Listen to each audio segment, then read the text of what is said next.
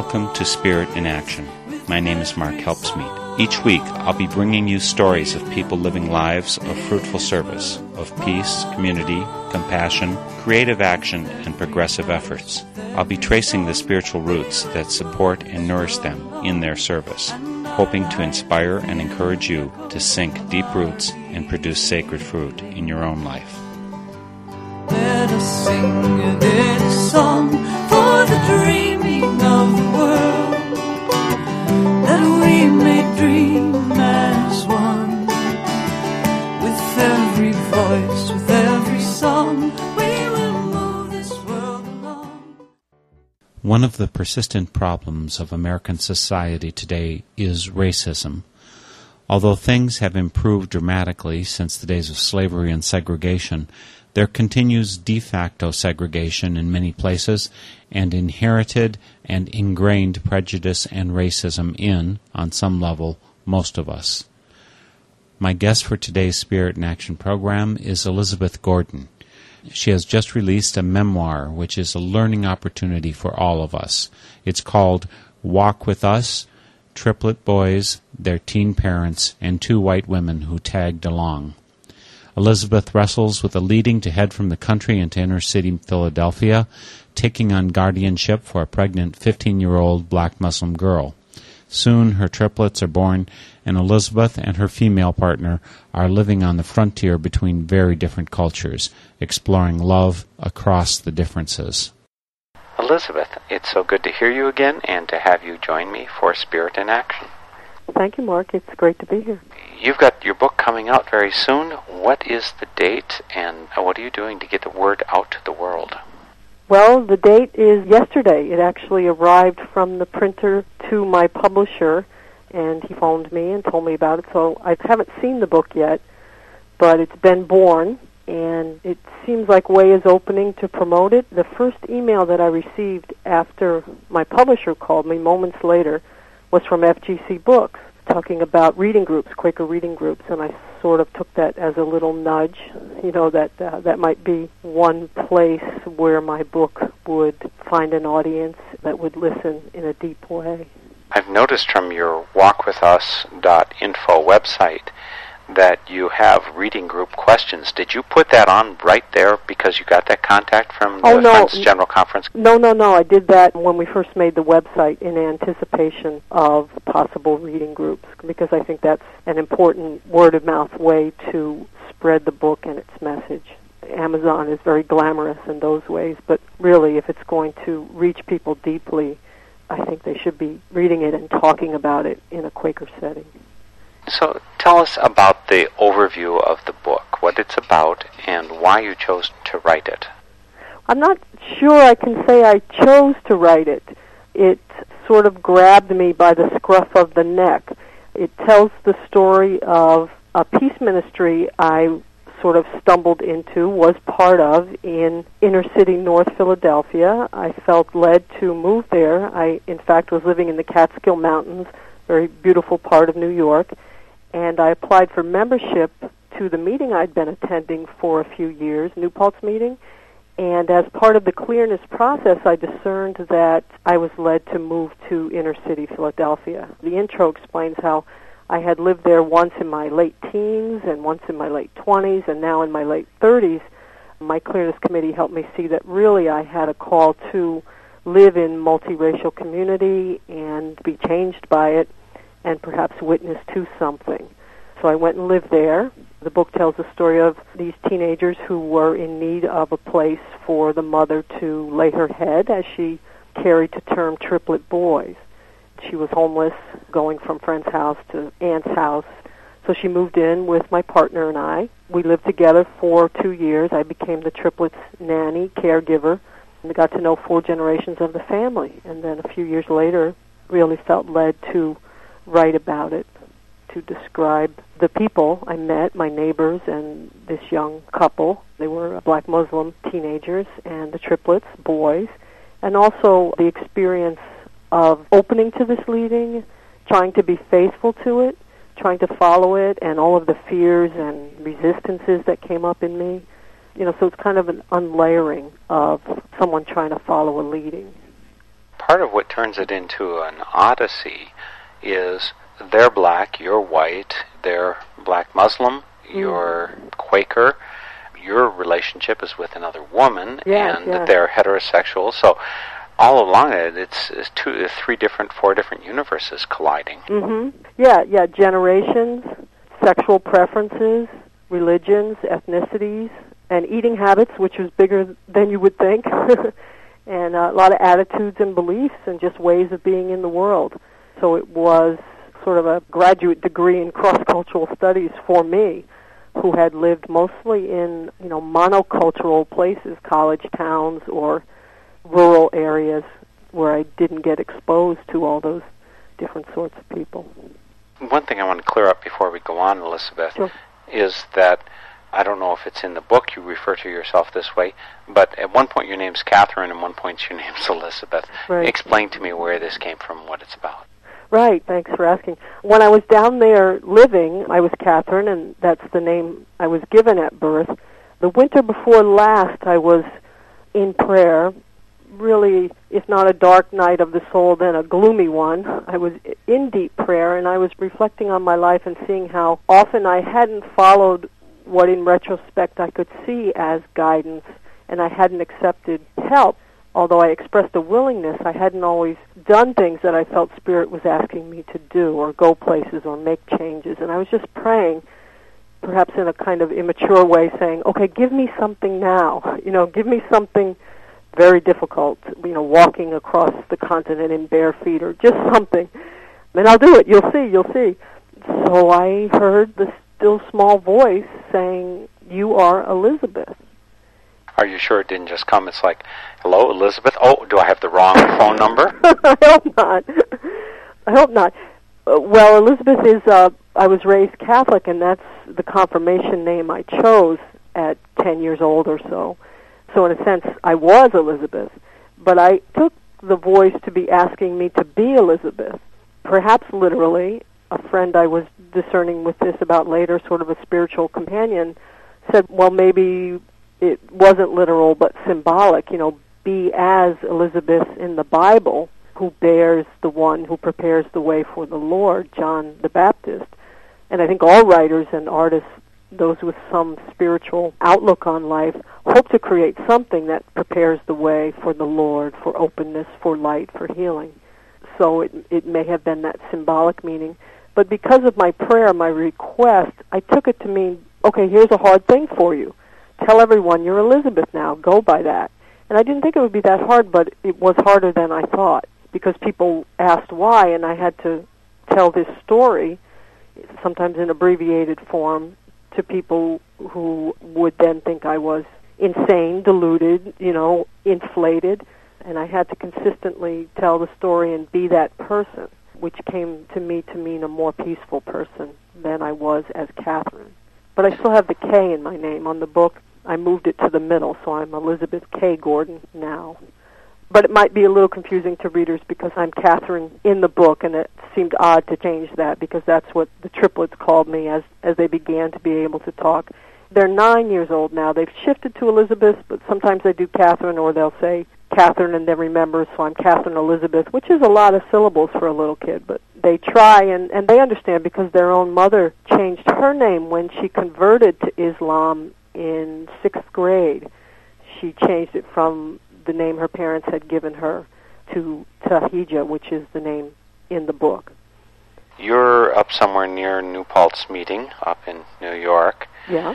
And you're about to become a member of the Quaker Meeting up there. Yes. You go through a clearness process for membership, as we do, and poof, you're clear to not live there anymore. Does that mean you're not a member up there? Are you a member sojourning down in Philadelphia, or what? I did not become a member there, although later I thought I might have, and then I could sojourn elsewhere, but we didn't finish the membership process because I was pretty clear then I was moving. So I attended down in Philadelphia meetings near where we lived in the inner city, and sometimes Kaki and I went to downtown and, the big Quaker meetings that the William Penn era Quakers founded. So we had an abundance of meetings. But I continued to attend and didn't find one that's my home.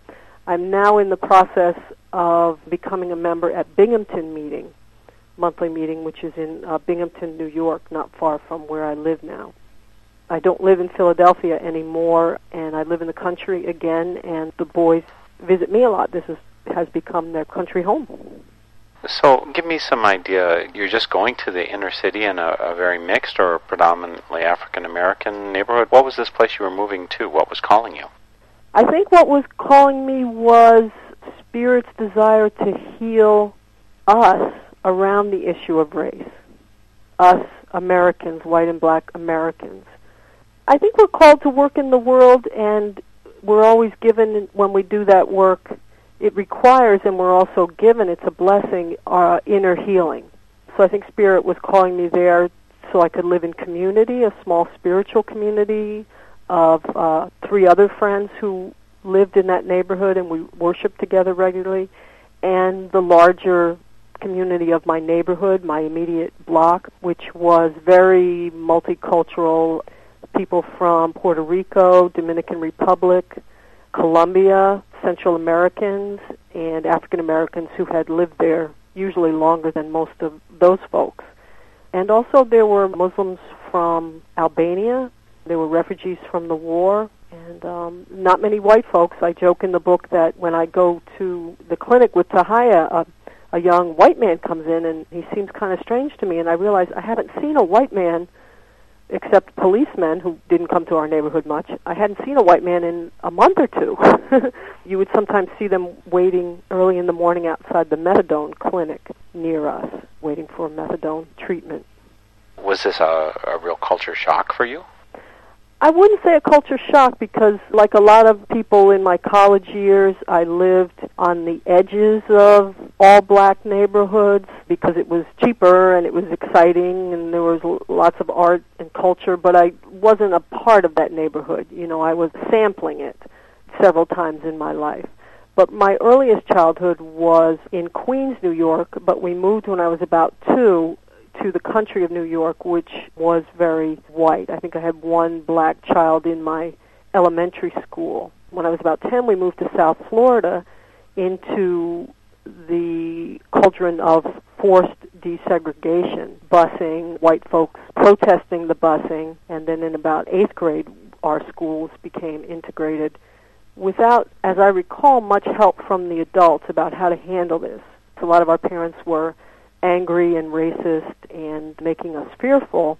And in school, of course, as kids do, we talked and got to know each other and became friends and, you know, just really enjoyed the differences. But there was still much not talked about, you know, violence on television and race riots without much context given about why people might be rioting. So I had a lot of inner activity around race, but not a lot of clarity at that age when I moved, which is my late 30s when I moved to North Philly.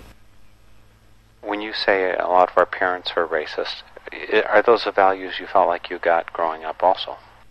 Yes, the kind of racism that says my insecurities I am allowed to project out onto this other group. My fears I'm allowed to project out, and all that I have is white privilege, or most of what I have. My family was working class. One thing, I think my father especially, who was a policeman on an all-white police force in a town that had 2 halves, I think he had a lot of insecurities and fears, and he got the message that at least he could have white privilege. He could feel that he was automatically superior to this whole other group of people just by virtue of the accident of his skin color. And you said you were Catholic growing up, as was I, and by the way, my confirmation name was Peter. Okay. Part of what I experienced from my root Catholicism is a lot of good motivation to take seriously the Sermon on the Mount and that kind of thing. How did that transition go for you? Did you stay Catholic all along, or what?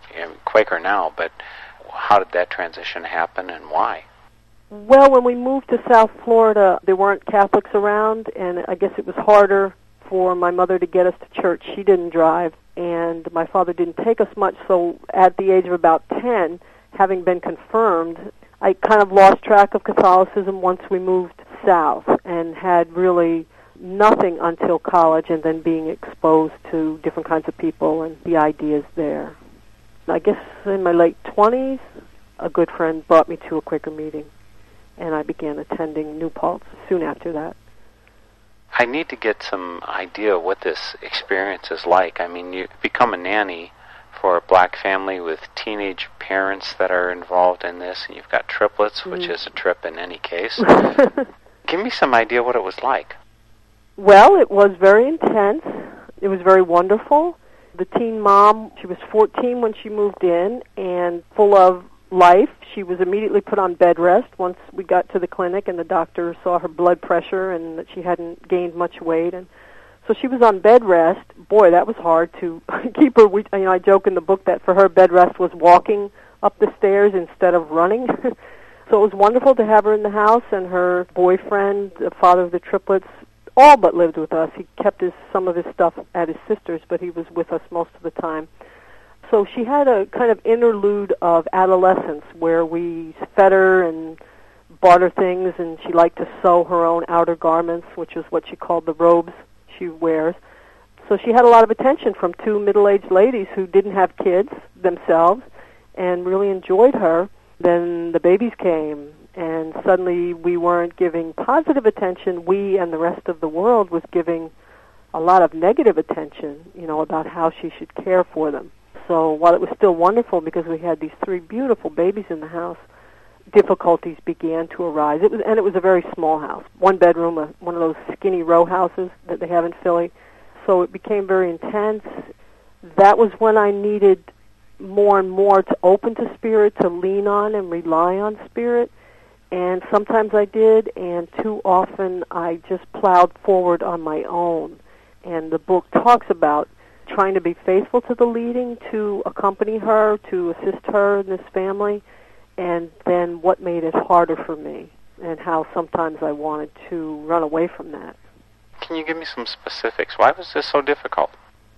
I just have a sense of how easy it was to love her because she needed to be loved, but also she had been abandoned by both her parents. So she had a lot of things to work out, and once we became parental figures, I think resistance to us, anger and hurt came up. And I had a sense of, okay, it's okay for it to come up, we're going to work on it, but also just difficult to deal with. There were social service agencies trying to assist her and trying to get her to agree to, say, daycare, try to get her a placement in a residential community, for young mothers. She was very, very resistant to authority. And here we were, the authority figures. And that didn't kick in too much until after the boys were born. But we saw the early stages of it, even before the triplets were born. There was a sense of a lot of emotional energy in the house. Teenager, but also sobbing into the phone for hours, our phone, showing that she was in some ways not prepared, immature, some ways not prepared, but insisting that she was prepared, that she could handle this, that she'd taken care of a young sister and twin brothers that she'd been left with to watch for long periods.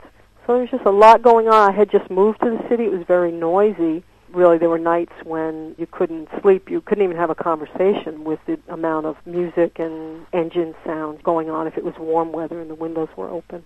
Is there a passage of your book that could give us some flavor of how you thought about it?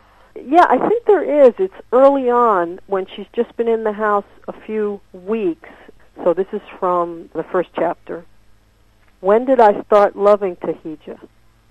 I'm not sure. I remember to the hour, laughter in the bath, a nap in the sun, a 2 a.m. bottle, when I started loving each of her children, and when my love for Lamar, their dad, became independent of my love for the brother he so reminded me of. But with Tahija, love offered was always too much and never enough. It was a promise you could never keep because it fell directly into a pit of broken promises, melded there in the heat of her anger into the two-edged sword that would cut her and the offerer both. But I don't put it all on her, the difficulty of loving her.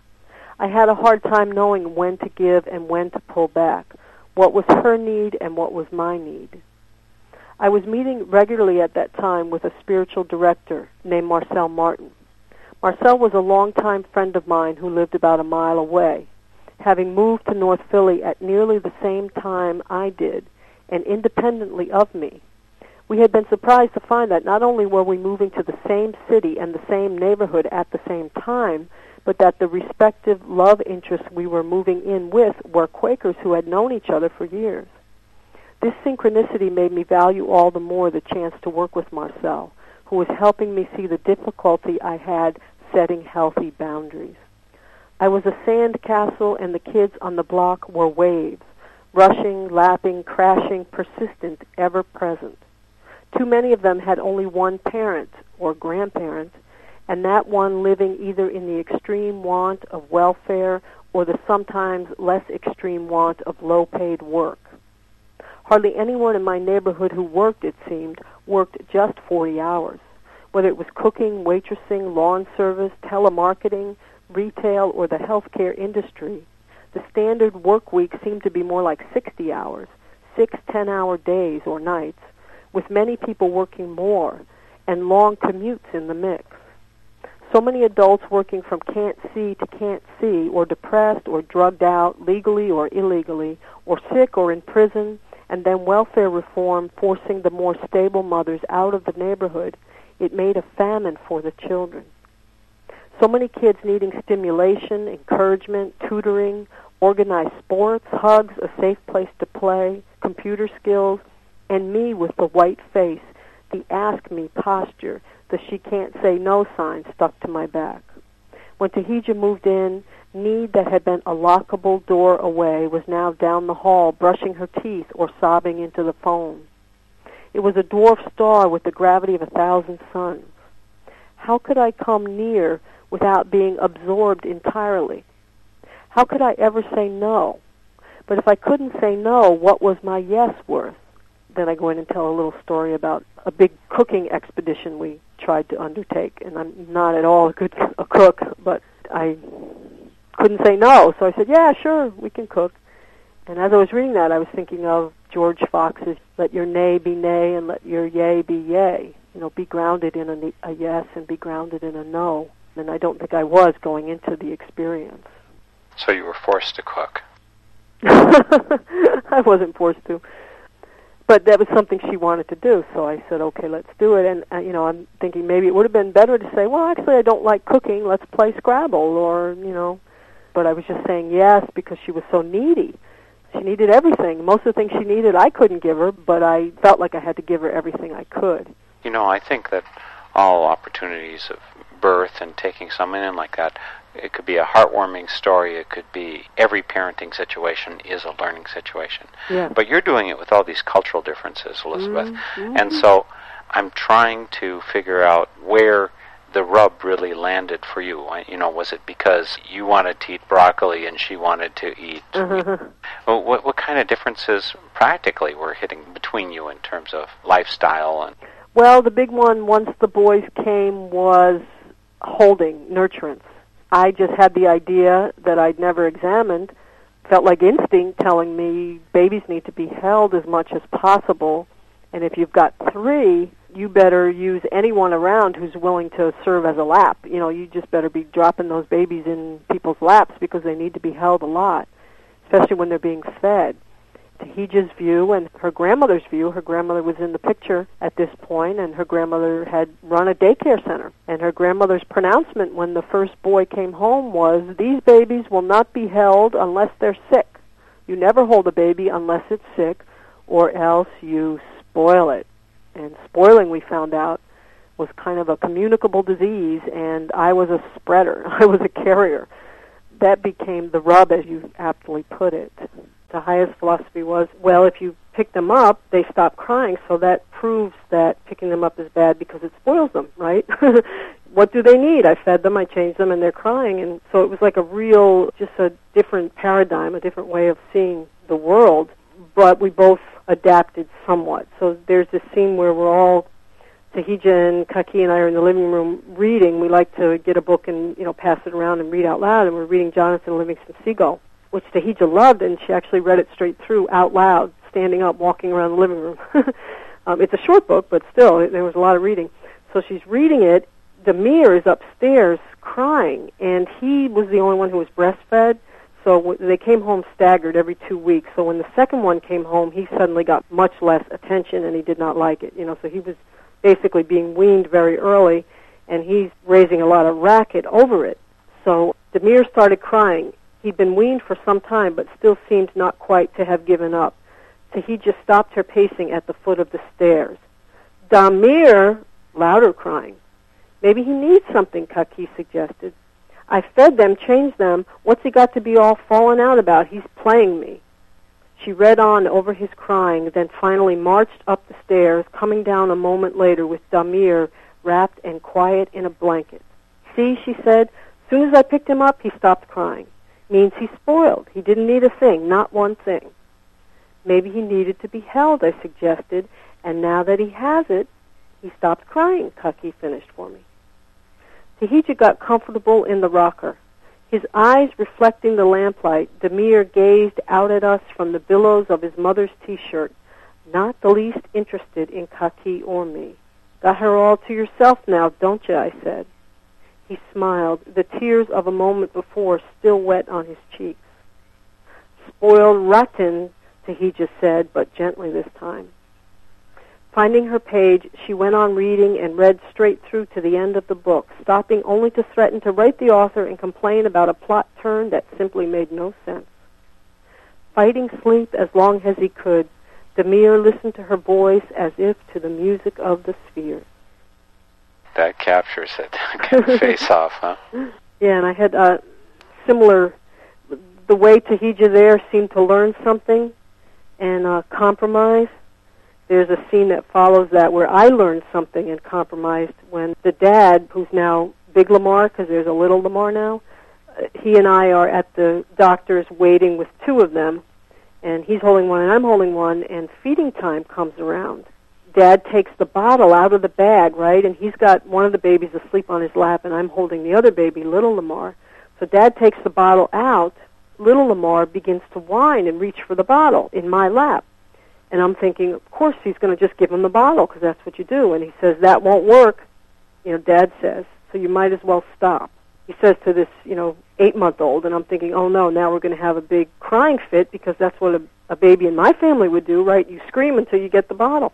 But little Lamar just sits there, he's concentrating totally, a Zen thing on this bottle while his dad keeps reading a car magazine. And Big Lamar says, Saturn's getting to be a good buy. Yeah, I say, concentrating on the bottle, too. Engines made by Toyota. I didn't know that. I thought it extraordinary. Babies in my family would have been screaming bloody murder by then. But little Lamar just sat looking at the bottle, glancing from time to time at his dad's face. When he started to let out a little whine, Lamar said, ah, ah, ah, and he stopped. Spoiled baby in me was screamed, thinking, oh, give it to him, for God's sake. In a few minutes, he did. Little Lamar accepted the bottle, examined it, then leaned back against me with a sigh and drank. See, said Dad, waiting works, crying doesn't. And they learned that lesson, and they were able to wait. We'd wait in waiting rooms of the doctor's office and all kinds of places, and they were just so good. They knew they had to sit and wait. So I began to appreciate this kind of spoiling is bad philosophy. Especially important if you're living in a country where no matter how much noise you make, you're not going to get your needs met as an adult. Best to learn early on that you won't have people bowing down to you. Yeah, because you don't have power and privilege, you don't have anything. So it was a necessary lesson, although it was painful for me to see it. Believe in freedom and rest. We who believe in freedom cannot rest until the killing of black men, black mothers' sons, is as important as the killing of white men, white mothers' sons. We who believe in freedom cannot rest. We who believe in freedom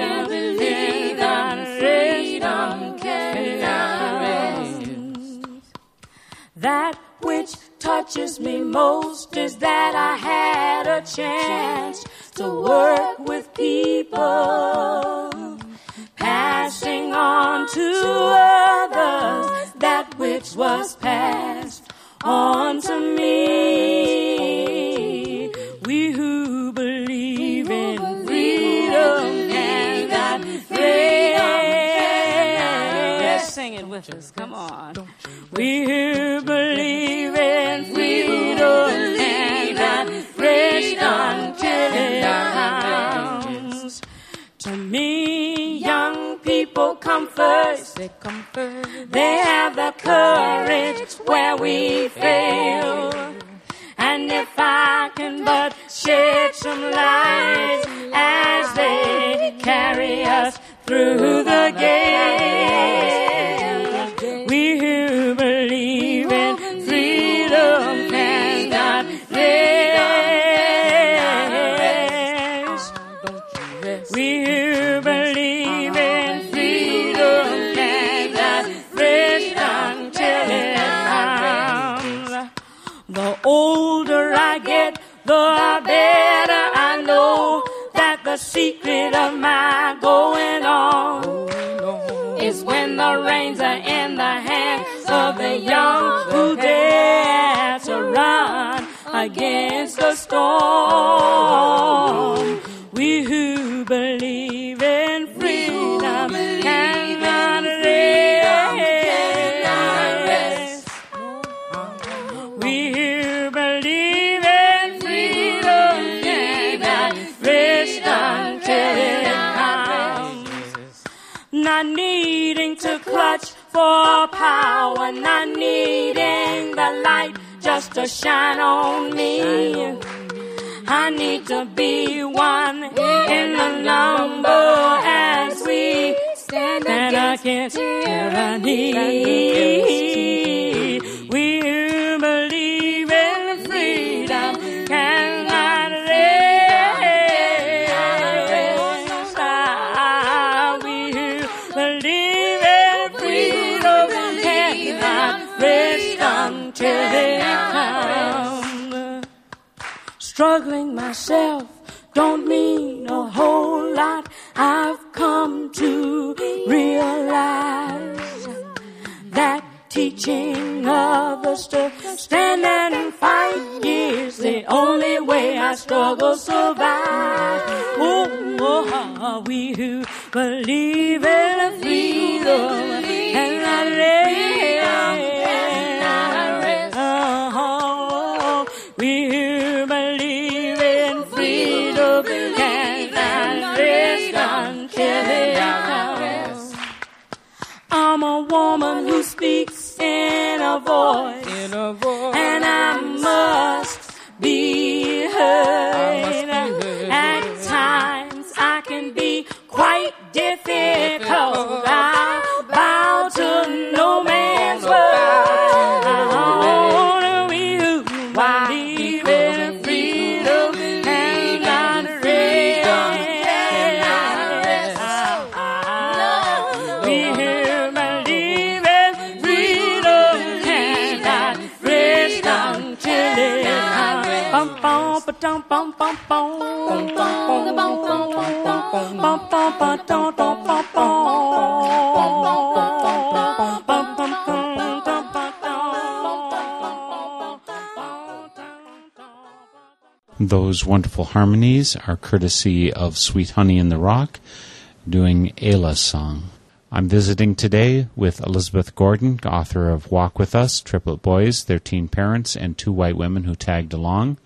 This is a Northern Spirit radio production called Spirit in Action, an effort to raise up the work of those laboring to heal the world as we explore religious and spiritual roots and fruits of their work.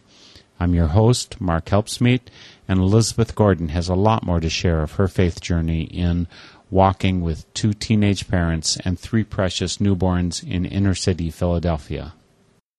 Were there religious issues that also came in between you? I don't think so. We were respectful of each other's issues, and I got the sense in many conversations with Tahija especially, and Lamar too, that they had chosen Islam, They felt it was right for them. They'd had a lot of negative feedback from their family about that, and that negative feedback didn't seem to change their minds. In fact, they dug in more. So I decided pretty early on that I was going to live my own light as best I could, not do any sermonizing. You know, I wasn't going to deny what I believed and pretend anything, but neither was I going to encourage her to convert back to Christianity, which she'd had a very bad experience with, being drug off to church, all dressed up and drug off 2 or more days a week and lectured to by people who she sometimes perceived to be hypocritical.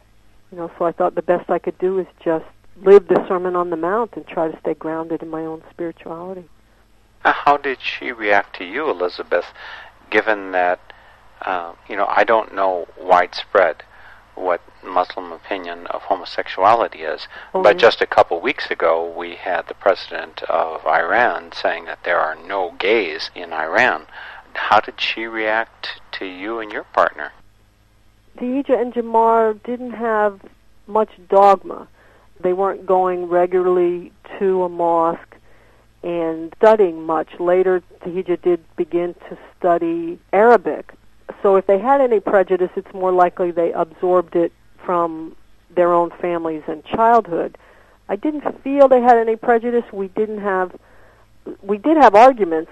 We had some real shouting matches, and twice almost got physical, once got physical, and once almost got physical. And there was never any attacks, you dykes or anything like that, and there was never any racial attacks either between us. And I think, it was a small house. I think we all knew we had to be respectful. And, these two young people had grown up in a war zone. And one thing you do when you're in a war zone is you establish affinities early to defend yourself. You find other people, and you can call it a gang mentality or you can call it a survival strategy. But we had opened our house. We were sharing our food. We were going with her to social workers who wanted to take the babies away, and we were standing beside her and saying, no, we'll be there. We will help them. Let them keep the children. So we were allies, and I think that went a long way. You mentioned at one point that food was a big issue. Why was food some kind of issue between you? It was bigger than you might think. It wasn't huge, but both these young people now have diabetes. I think Lamar was not yet diagnosed then, but their diets looked like it was going to head them toward ill health. And it was the diet of the poor, a lot of sugar, a lot of carbohydrates, processed food. So I was always trying to model and push fruits and vegetables, I still do. Sometimes they ate with us, Tahija more than Lamar. I think we did inculcate some of our eating habits, and also they cooked things that we liked and that are now something I eat regularly. So there was some overlap, but I just felt like they both came from families with a lot of addiction. I worried that their eating habits were not coming out of a healthy place.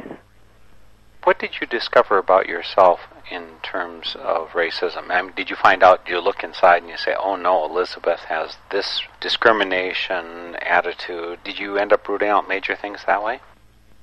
I think, Mark, there might be a passage that addresses that, and it's from after the family moves out. We had a lot of conflict about care of the boys mainly and some other things. And they did move out. They felt like they were able to do it on their own now. The mother had become an emancipated minor, which the state needed for her to become in order to live on her own. Otherwise, they would take the children. So after they moved out, it was so intense having them there, as you can imagine. There wasn't a lot of time for reflection. Things were coming up. We were reacting.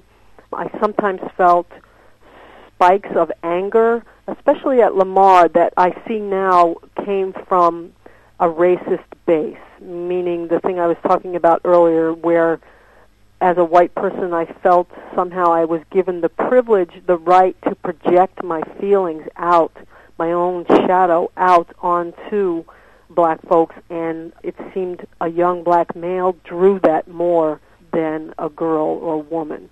So I would feel very angry at him.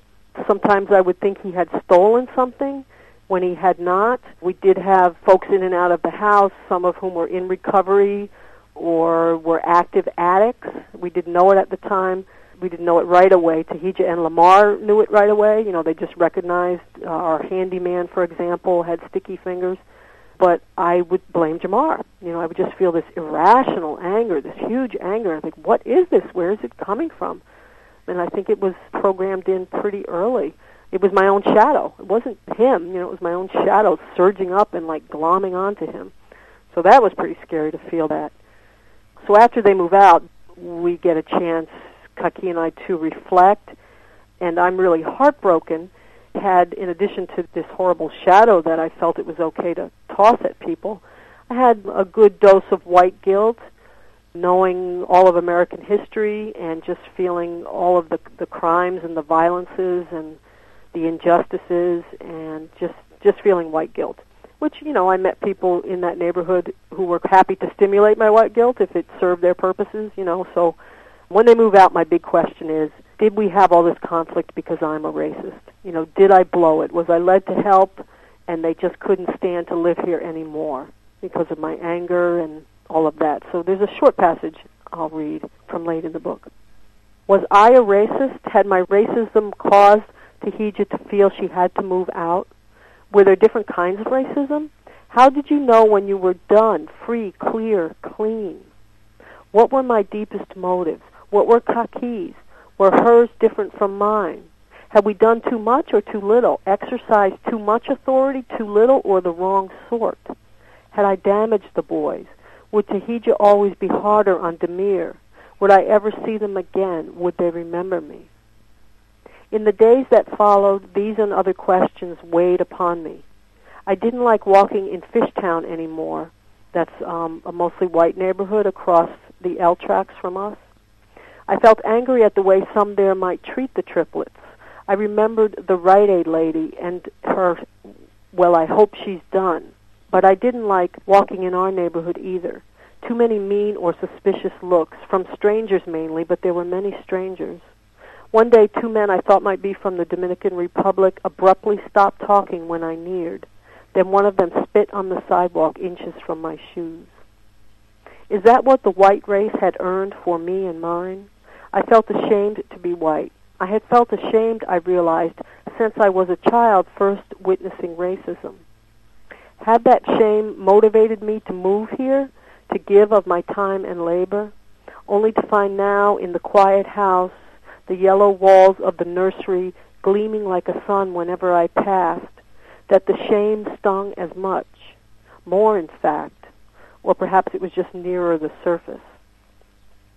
I could not love myself or forgive myself, and of course in many small ways the world collaborated in confirming that I was unlovable and unforgivable and perfectly correct in assuming the worst about myself. For example, one day while driving I nosed out into a busy street trying to turn left with the light. When the light changed, I tried to back out of the crosswalk. I couldn't because a car had pulled up behind me. An older black man trying to cross was forced to walk around the front of my car dangerously close to traffic. He glared at me with such hatred that I rolled down the window and said, "I'm sorry, I couldn't back up. There's a..." He cut me off. "Think they own the whole street." And the whole world, his scorn implied. You and your kind. As he stepped up onto the curb and strode on, his day ruined, I feared. I began to cry. I wanted to run after him, tell him about the triplets, all the diapers I'd changed, the prayers I'd prayed, the inner changes I'd tried to make. I wished I had the boys in the car, or the King sisters, black faces, to show him, to testify to him, to prove what? That I was not a racist. But I could never prove it finally, totally, to anyone but myself and my Maker. There would always be hurt and bitter people who would see only my white face, and cynical others who would see and try to make use of my guilt. That was on them. But what was on me, my responsibility, was not to use people in some confused, subconscious drive to redeem myself. Wasn't that just another form of racism? Wow, that's a lot of heavy feelings you went through. Do you feel in a more settled place about that now, or what do you feel? I mean, you've got this book out there in part so that we can learn about our racism and confront it and learn, go forward. I do feel in a more settled place, as you say. It's unsettling again that the book is out and is being read and talked about because I exposed myself, but I felt led to expose myself writing it, and I think it'll be useful, and people who've read it tell me they've had similar feelings. You know, white folks who've read it have gone through similar feelings. So I don't think I'm a horrible person, but I do think I had that pattern of projecting my own negativity out onto others, sometimes in a crisis, under pressure, you know, which is when that stuff comes up. And I had a lot of white guilt that was paralyzing at times, and also, as I say here, might have motivated me to prove, to redeem myself, quote unquote, you know, to prove that I wasn't. And when you're doing that, you're kind of using people in a different way. You're really not there serving them and following Spirit's guide because the guilt is in the way. It's blocking what you should be doing, which might be, you know, the tough love thing, and it might be to confront someone. You know, I asked that question, did we exert too much authority, too little, or the wrong sort? And really looking back, I think with this young couple, Tahija especially, who we became her legal guardian, more authority was called for. We should have laid down some rules and said, you know, if you're going to live here and have the boys here, there's certain behaviors that we can't live with, and we think they're bad for you and they're bad for the triplets, so here they are. But we're afraid to do that because we might be racist. It might be cultural domination. And we were doing cultural domination sometimes, so it was confusing, you know, to discern what's a cultural difference and what's a basic human right for these boys in the house, because they were with us and they were with the parents because of choices we'd made. So we had a responsibility to them as well as to their parents. I think that this is all more complex because you've not been a parent before. Parenting brings out some things in you. Yeah. But also, I was wondering if maybe you were more tuned, more ready to understand discrimination and the way that the world can put you down, because you're in a relationship that in many areas of society earns you scorn and gives you a sense of what it's like to be a second-class citizen.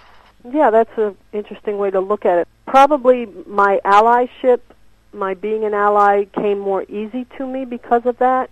I really was bothered when people acted as if this young man and young woman were inferior, de facto inferior. I knew that was wrong. And perhaps my sense of injustice came from being treated as a second-class citizen as a girl growing up and as a girl who didn't neatly fit the gender roles, as a different girl, and then later as an out lesbian. Yeah, probably that prepared me. I hadn't thought of it that way. Are Tahija and Lamar now married?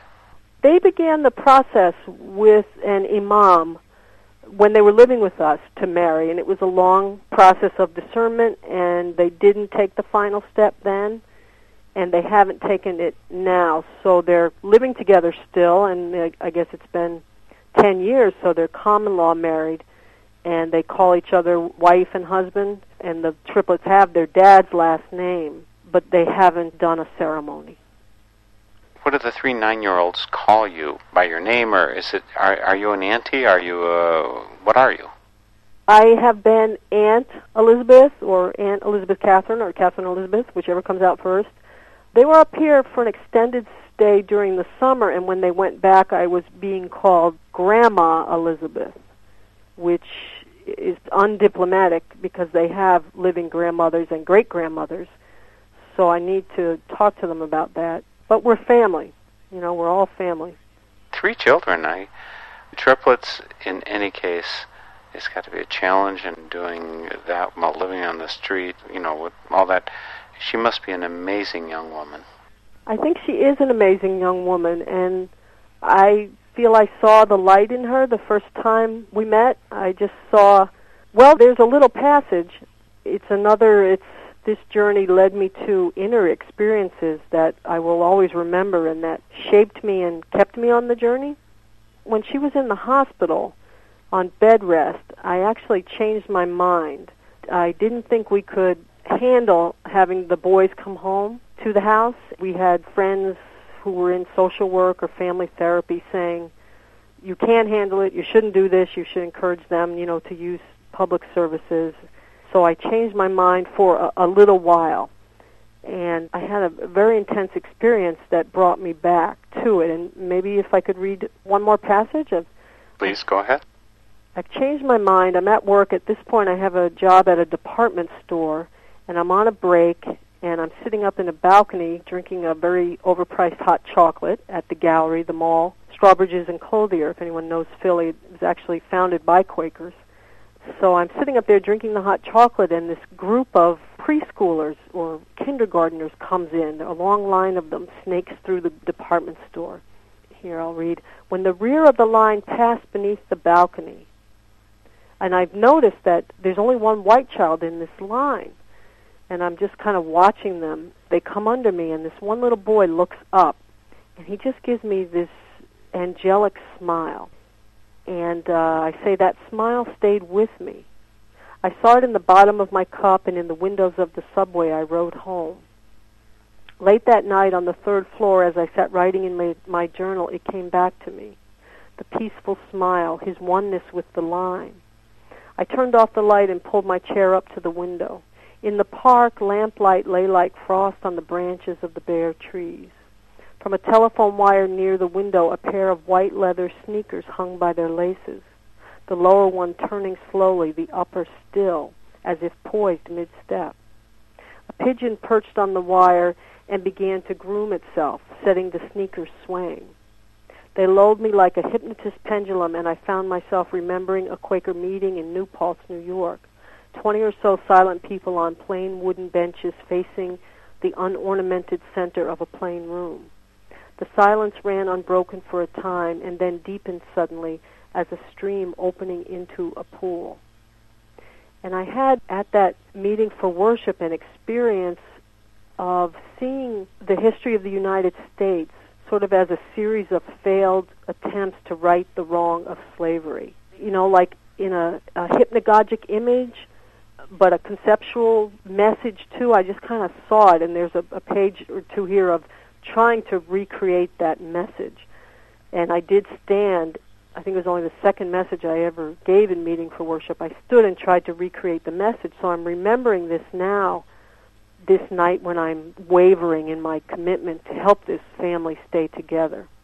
Sitting eyes closed at that meeting, I had prayed as one washed ashore.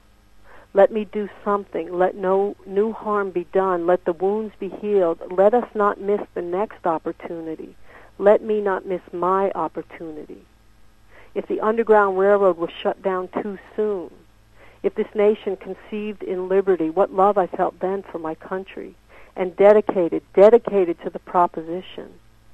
In the silence that day, sitting on the hard bench beside a white woman who'd moved her small children into Mississippi's freedom summer, and a man who tried to live the Sermon on the Mount, I was blessed with a clear perception and responded with a clear prayer, to which that boy, looking up, was an answer. Miss not your opportunity. In Philadelphia, I opened my eyes. The pigeon was gone. The sneakers were turning like a wind vane in the wind. Walk with her, I heard. She is a queen of my people. And I heard that voice very clearly, but intimately. And I knew, however hard it got, I was led to walk with her, accompany her, not as a social worker, which I had no skills in, but as another human being walking beside someone through difficulties. Quite a walk that you took on. I thought of that quote because of the walk with her. She is a queen of my people. You know, she has a queenliness. Some people see it as arrogance, you know, in the system, but others see it as an inner strength, an inner light that's shining brighter than many around her. So, you know, now she's in her new neighborhood. She's a force for stability. People are drawn to her, especially people in crisis. She now walks with others. It's an amazing journey you've gone through, Elizabeth. People, first of all, where should they go to find out about your book? Where should they go buy it? Where should they learn about your study aid guides, all that stuff? We have the website, walkwithus, all one word, .info. Walkwithus.info, not com or, you know, org. It's info. Last night I just checked, and it's at Amazon, and there's even a few reviews of people who read the pre-publication galleys. And Borders, you know, the big stores have it. I mean, they have it on their website. And I think if you go in and ask them to order it, they will order it, and you'll have it shortly, or you can just, you know, get it right from the website. So you're also going off and doing some readings of this in different places, including you're coming to Wisconsin very shortly. Yeah, I'm looking forward to getting back to Wisconsin. I was there this summer reading as part of the Wisconsin Book Festival, the annual Big Book Festival, and I'll be this Friday, this 11th, at a Room of One's Own bookstore. And I don't know, probably this won't be aired before then. No, it won't. Okay. I will have been there. Then on the website is the reading tour, and I'm just now making arrangements, so if anyone hearing this would like me to come to their meeting or to your independent bookstore or anything, please contact us and we'll make it happen. Thanks so much for stretching yourself. Every time you see someone performing an act of love, not out of duty, but out of leading, it's a great thing for the world, and for you to reach out the way you did and continue to do is a blessing for the world. So thank you very much for doing that. Thank you, Mark. Thanks for asking me all these great questions and prompting reflection. I thought I had reflected it to death, but I hadn't. You've been listening to a Spirit in Action interview with Elizabeth Gordon, author of Walk With Us, Triplet Boys, Their Teen Parents, and Two White Women Who Tagged Along. The theme music for this program is Turning of the World, performed by Sarah Thompson. This Spirit in Action program is an effort of Northern Spirit Radio. You can listen to our programs and find links and information about us and our guests on our website, northernspiritradio.org. Thank you for listening. I am your host, Mark Helpsmeet, and I welcome your comments and stories of those leading lives of spiritual fruit. May you find deep roots to support you and grow steadily toward the light. This is Spirit in Action. With every voice